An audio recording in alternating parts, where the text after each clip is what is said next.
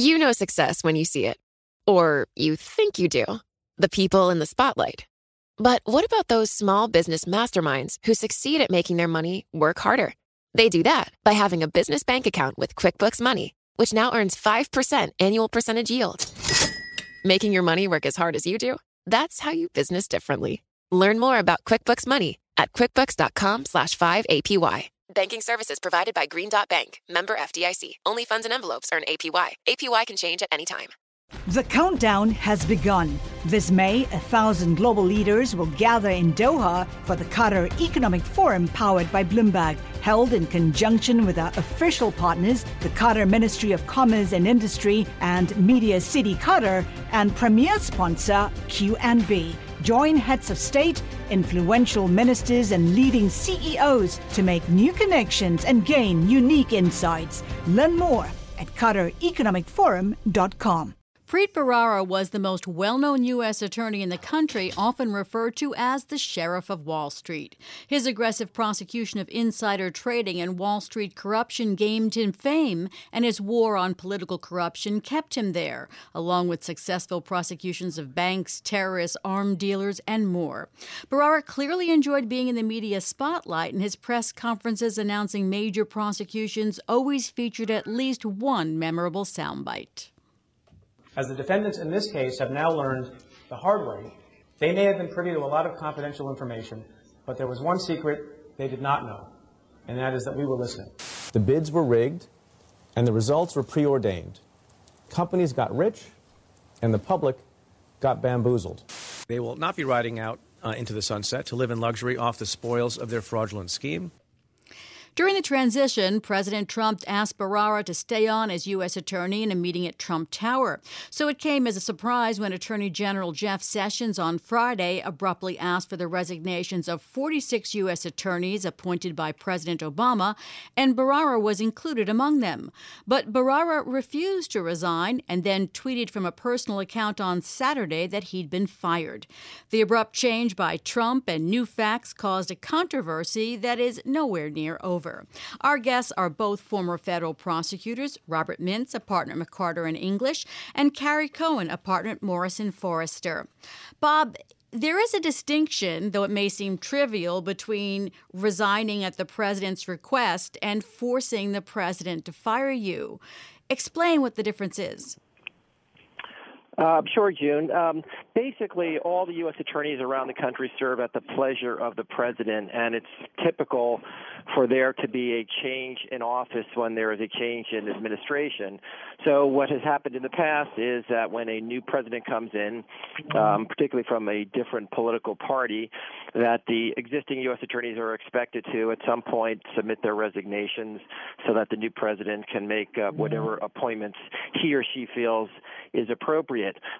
There have been some instances where people in the Department of Justice have refused to submit their resignations when requested, and that forces the Department of Justice to fire them. That has generally happened not when they are trying to hold on to their jobs or just fighting with the fact that it's time for them to leave, but really a situation where they are trying to make a statement on principle, where they believe they're being asked to do something that they cannot do for legal or principled reasons, and although they know the result will be the same, that they will lose their job, they believe, this is now speaking broadly, but in most instances the individuals believe that if they resign, they are somehow complicit in enforcing some type of policy that they disagree with, so they force the Department of Justice, the Attorney General, to fire them rather than submit their resignation willingly. Carrie, this situation's a little bit unusual in that it was widely publicized that President Trump had asked Preet Bharara to stay on, and now you have the Justice Department asking him to resign, him refusing to do so. Is the president's apparent change of mind here a good enough reason for somebody like Bharara to say, I just refuse to submit my resignation? I think this is a unique circumstance where Preet was specifically asked by this president if he would stay on, was asked to tell the media at Trump Tower that he was asked to stay on. And then, abrupt change of course a few months later, which gives, I think, the public a sense what would change your mind in the intervening months. and is worrisome to the public because, of course, politics should not play any role in the Justice Department and in choosing U.S. attorneys. There's also the point being made that Trump placed a call to Bharara on Thursday, which Bharara refused to take because of ethical guidelines prohibiting the president from speaking directly to the U.S. attorneys. Finally, the president did not respond as to what that call was about when asked by the press. And finally, on Sunday, a spokesman for the president said Trump just wanted to thank him and wish him luck. But Bharara has indicated in a statement to the New York Times that he was skeptical of that.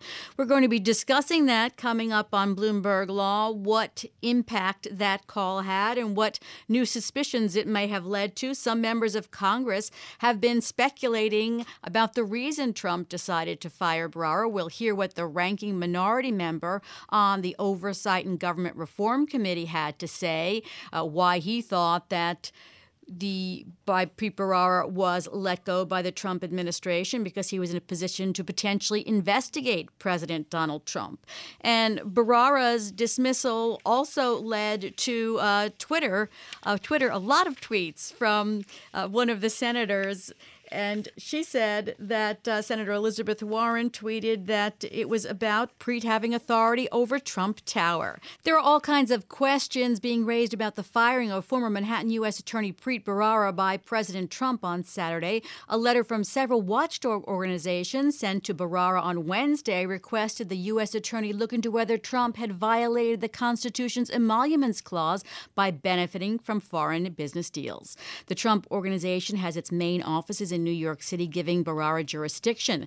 Congressman Elijah Cummings told ABC there could be a connection to the firing of Bharara. No doubt about it. When they asked about the emoluments clause and possible violations of it and the U.S. Attorney's relationship to that, I think that had perhaps something to do with it. He wasn't alone. Senator Elizabeth Warren tweeted at Donald Trump's personal Twitter account, Preet Bharara had authority over Trump Tower, and you can't fire the rule of law. You can't shut down ongoing investigations by career prosecutors. We've been talking to two former federal prosecutors, Robert Mintz of McCarter and English and Carrie Cohen of Morrison Forrester. Bob, what's your opinion of the reaction that this was about possible investigations? And Bharara himself said something in a tweet about, I know what the Moreland Commission must have felt like. Well, June, I think at this point, we don't really know the reason for Mr. Bharara's refusal to submit his resignation. And it's really pure speculation to suggest that this has anything to do with trying to influence or interfere with any ongoing investigation. I think further that generally what happens is once the U.S. Attorney steps down on an interim basis, the second in command, who is somebody who is he or she is intimately involved in running the office, is generally a career prosecutor themselves, takes over running the investigation, and the line prosecutors who are on the ground, who are really running the day-to-day operations of these investigations, will go on. So I think it's a misperception out in the public that the removal of the U.S. Attorney could in any way influence or is likely to influence these investigations. In my experience, these are career people who run them, who make the day-to-day decisions. The final call does go to the U.S. Attorney, but in this case, it's generally somebody who is also very experienced and likely a career prosecutor who is stepping in on an interim basis. Carrie, one of the odd things about this was how quickly it seems to have happened. I mean, it's been reported that the Attorney General met with all the U.S. attorneys last week, wished them happy hunting shortly, not too long before they were all asked to resign, and that after that, President Trump apparently tried to call Preet Bharara. Mr. Bharara didn't take the phone call because he talked to Maine Justice and was told that it would violate ethical guidelines, as he suspected, for him to talk directly to the president, and he didn't take the call. And the White House is now saying that President Trump was simply calling to offer his congratulations on good work done and wish him well. What is it that we should take from all with this sort of very quick timeline, and then the president trying to call Preet Bharara before this all happens? Yeah, I'm not sure we should take much from any of that at all in terms of drawing conclusions. it would all be speculation. But to add on to something we just talked about on the show, which is especially true in the Southern District of New York, where the career prosecutors follow the facts wherever they lead. That is the strong tradition and history of that office.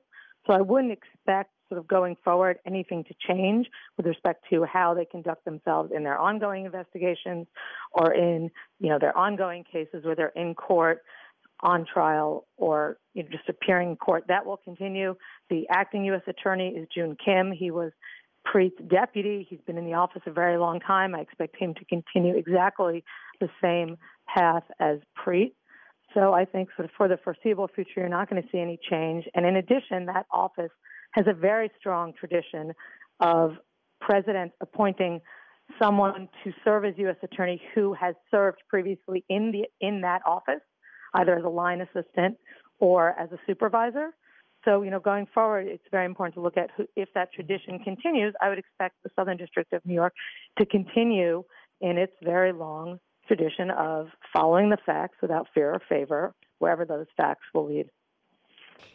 Bob, Senator Elizabeth Warren and Patrick Leahy both indicated that because of the way this firing was done and came out of nowhere, though no one questions that the president has the authority to do it and other presidents have done it because it came the way it did, that they're going to be a lot tougher on the U.S. attorneys in questioning them when they come up for confirmation. Is that likely to cause problems? No, I don't think so at all. I think that's exactly their role. The U.S. attorney appointees are nominated by the president, but they have to be confirmed by the Senate. And I think the senators are entitled to ask whatever questions that he or she feels are appropriate to ensure that there is the degree of independence that has traditionally been the earmark of all the U.S. attorney's offices around the country. The practice of removing U.S. attorneys has typically been done over time, but in other instances, for example, in 1993, when President Clinton came in, Janet Reno did ask for the immediate resignations of all the sitting U.S. attorneys in that instance as well. So it's happened both ways, and I think the important thing is that the independence of the U.S. attorney and the Department of Justice be maintained, and I'm sure that the appointments will be quality appointments, and that the Senate will use their discretion and exercise their authority in questioning the appointments. We'll have to leave it at that. Thank you both for being on Bloomberg Law. That's Robert Mintz, a partner at McCarter and English, and Carrie Cohen, a partner at Morrison Forrester. Coming up on Bloomberg, the Trump administration is trying to stop the groundbreaking lawsuit brought by 21 children against the federal government over climate change. This is Bloomberg. The countdown has begun. From May 14th to 16th, 1,000 global leaders will gather in Doha for the Qatar Economic Forum powered by Bloomberg. Join heads of state, influential ministers, and leading CEOs to make new connections, gain unique insights, and uncover valuable opportunities in one of the world's most rapidly rising regions. Request your invite for this exclusive event at QatarEconomicForum.com.